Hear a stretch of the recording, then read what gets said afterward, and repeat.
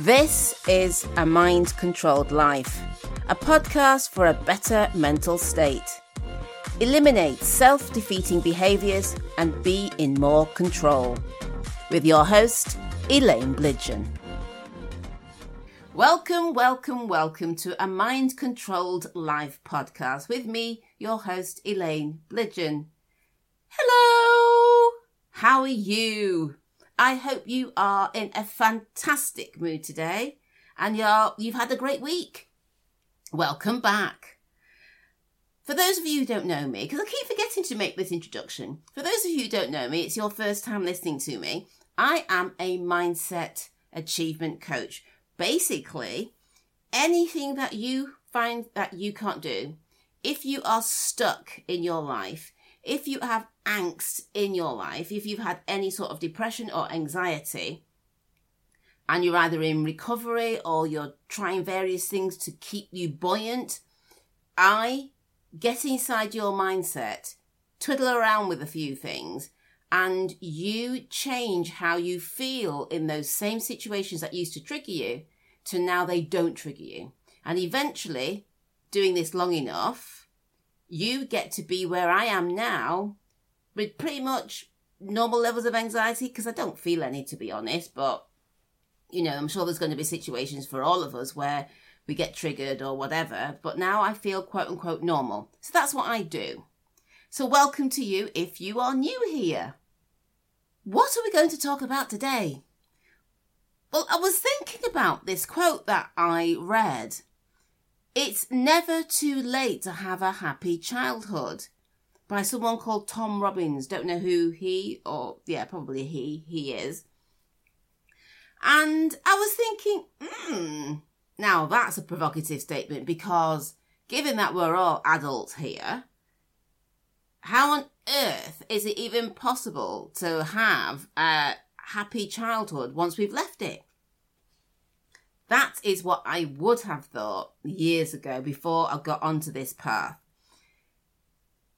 And what's interesting about this is at the time when I started reading the self-help books and going on various little trainings, my mindset at that time was the way I was born was it. Who I was when I was a child was it. And in fact, when I went to college to become a nursery nurse, to work with babies, essentially, there was one of the textbooks that we had to have talked about child development. And there was a poem or a phrase that said, "Give me a child until he is 7 and I will show you a man." I don't know who that's by, but that's quite a famous quote or line. Essentially saying that when we observe children up to the age of 7, we are seeing them as they will be as an adult. That's what stuck into my mind. And I've carried that with me. So I carried that with me. And then I was already in angst and anxiety and all the other stuff, thinking that I was born defective and that I would never not feel the way I was. But what I could do was learn how to manage it better. So I would avoid situations where I got triggered. I would try and control the other situations that I couldn't avoid. But essentially, I was born in one way and that was it. So then I come across various quotes. And a quote like that, "It's never too late to have a happy childhood," I'd have scoffed at. And I'm sure you would too. Because we are adults. We've gone past childhood. You know, we can't do anything with that. Or can't we? Everything that you and I do comes from only one place. That's inside our head. So you made a decision to get up this morning, to have your coffee, your tea, your water, your smoothie, your kombucha, your green tea, whatever it is that you do in the mornings. Or you might be fasting, you might have cream cakes and chocolate, whatever you do. You first had to decide that's what you were going to do. That only came from your mindset. It didn't come from anywhere else. even though I believe for the majority of my life that it did. So given that as being true, let's go back to that quote. It's never too late to have a happy childhood. What does that actually mean? It means that we get a second, is it a second bite of the cherry? I think I've heard that somewhere. We get a do-over, a makeover. No, a do-over, that's what it is. Because we are living the perceptions of our childhood, of our past. Think about that. When we were younger and we had to go to bed when it got dark, fair enough. But then let's say you had two brothers like I had. I've got three brothers, but these two were the older ones. And what they did when we went to bed, they captured a moth and put it in a tin, which of course is not very nice, but we were children. And they did that to scare me because they knew that, well, actually they didn't know, they were hoping that the moth would be flapping around, which it did in the tin. And I could hear it. So I was getting really, really scared. And my mind started playing tricks on me. And I started imagining all these awful things that were in the room at the time. So much so that my bed was up against the wall. And I couldn't turn over to look at the wall because I thought there'd be a face in it. And do you know where I got that from? Previous to that, years before, in junior school, so up to the age of 11, for Christmas, we went to see A Christmas Carol, the old black and white version. And I remember one scene where the ghost of Christmas, I don't know, was it past or present or past probably, his face came out of the wall or something like that. So I had that as well. So I couldn't turn over to face the wall because I thought there would be a face staring at me. I heard this noise from under the bed, which was my brother's putting this moth in a tin and it was flapping around. So I have all this stuff and my imagination started overworking itself. And that stayed with me for years. Then I thought the way I thought and the things that happened to me was it. Nothing I could do about it. Because at the time, I was too scared to turn over. At the time, I didn't know where that sound was coming from. And even though my brothers gave in and said, yes, it's us doing it, it stayed with me. So let's think about that. I now think about that with fond memories. But the only reason I could think about that with fond memories is because I've done work to know that my thoughts are not real. But let's imagine I hadn't quite got to that stage and I was still thinking that whatever I thought of was real, i.e. I can't turn over to look at the wall because there's going to be a face staring at me and it's going to scare me. So I slept with my back facing the wall, breathing heavily, hoping that nothing bad would happen to me.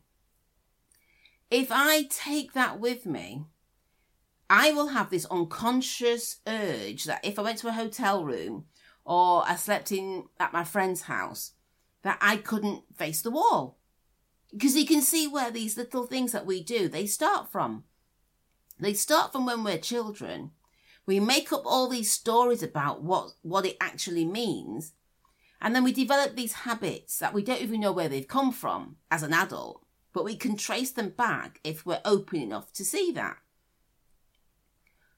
So if you then change that by seeing it, that was just a childhood memory, or it and somehow get to the stage where you don't believe it to be true, it was just an active imagination and I'd be good as a writer maybe, that now has a different spin. You know about spin doctors, don't you? I never used to know what spin doctoring actually meant. So we are now putting spin on our own memories.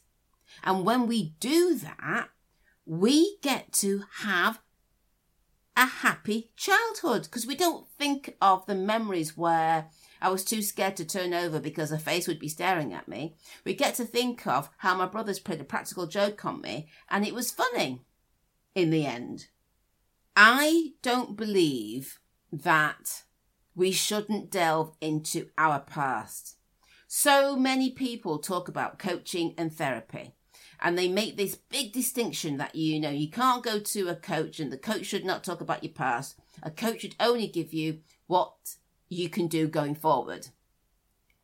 My argument has always been, we are who we are because of what we were in the past and how we see ourselves from the past. We didn't just plonk ourselves down as an adult and everything that came before us didn't exist. Everything that we've experienced has had an effect on us in some way or another. So I don't believe that. So I don't think we can be happy if we deny that we're scared of dogs. And that when I was, 5 years old, a black dog came up, probably trying to just play with me. But as a 5-year-old, it was a ferocious black dog.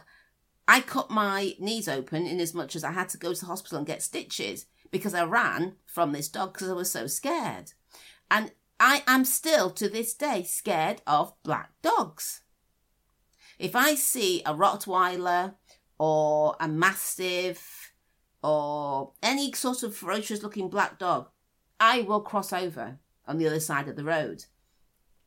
That came from when I was very, very young, and I was always scared of dogs because of that one incident. And even though I've worked on it over the time, I went into somebody's house, it was 2 years ago, and she had one of these, these little, gorgeous little dog, lovely little thing, really gorgeous, cute thing. And then one day, it started growling.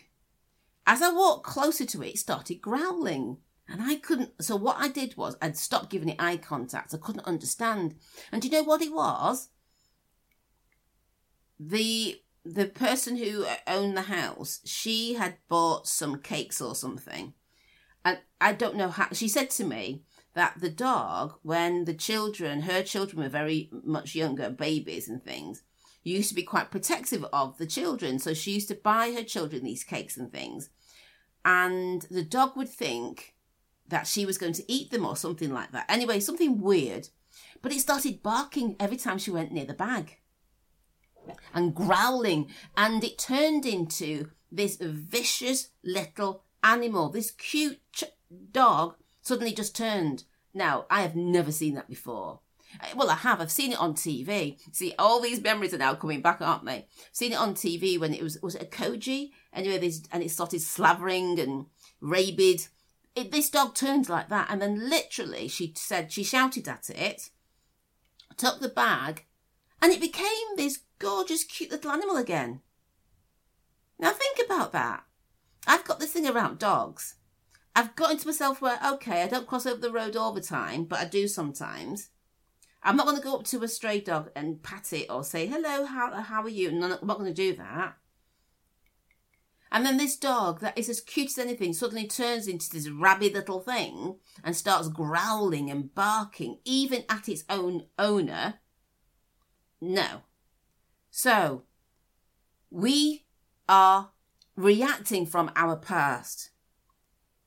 And so, but if I change that, which I have to a degree, if we change lots of those associations to not mean that every single dog in the entire universe is a horrible dog, which is not, I can now just single out there are certain dogs that people like them to be vicious, so I'll stay away. But the cute dogs, they're fine. I don't feel scared. I still wouldn't go up to a strange dog and try to pat it or anything like that because, it's not, they don't know me. I'm a stranger. So what I'm trying to say here is do something about those memories that you've got because you're living your memories now. You're living what it was like for you in the past when you were 5 and 6 and 7. And if I say to you, as you think about a time in the past where you were not feeling good, what comes to mind. You may have a memory of when you went to the park and you wanted to go on the swing, but nobody would let you. Or you went to a roller coaster and then you felt sick after because you'd eaten something and you shouldn't have gone on the roller coaster after you'd eaten. It doesn't matter what memory it is, but it will have influenced how you see yourself now as an adult and going forward. And the only reason that we want to get rid of this is because we want to feel good in every situation that we could ever think of. Apart from the extreme situations like being in a war or being in an accident, anything like that, we want to be able to feel comfortable and at ease within ourselves. So now I genuinely feel good in pretty much every situation. I say pretty much because I've not been in every situation, but in all the situations that I find myself in now, where I used to feel anxious, I feel nothing. I feel good. I mean, the other week at my speakers club, I was giving a speech and I'd practiced it, did it, thoroughly enjoyed it, but then we get feedback. People write on slips of paper what was good, what could be improved. And a couple of people said that one said it wasn't impactful, but the other 14 said it was. So I always find that so interesting. But the feedback I got was that I was shouting. So, which I was, but it was too much. And the structure wasn't there because it was complex. And because I thought it was quite simple. But there you go. This is the nature of feedback. And at the time, I thought, okay. And then when I came home and thought about it, I thought, okay, that's fine. Done. No more thinking, no more ruminating, no more wishing I'd said it different and done this and done the other. All gone. So that's my message for you. Find those instances in your childhood specifically where something happened that you did not like.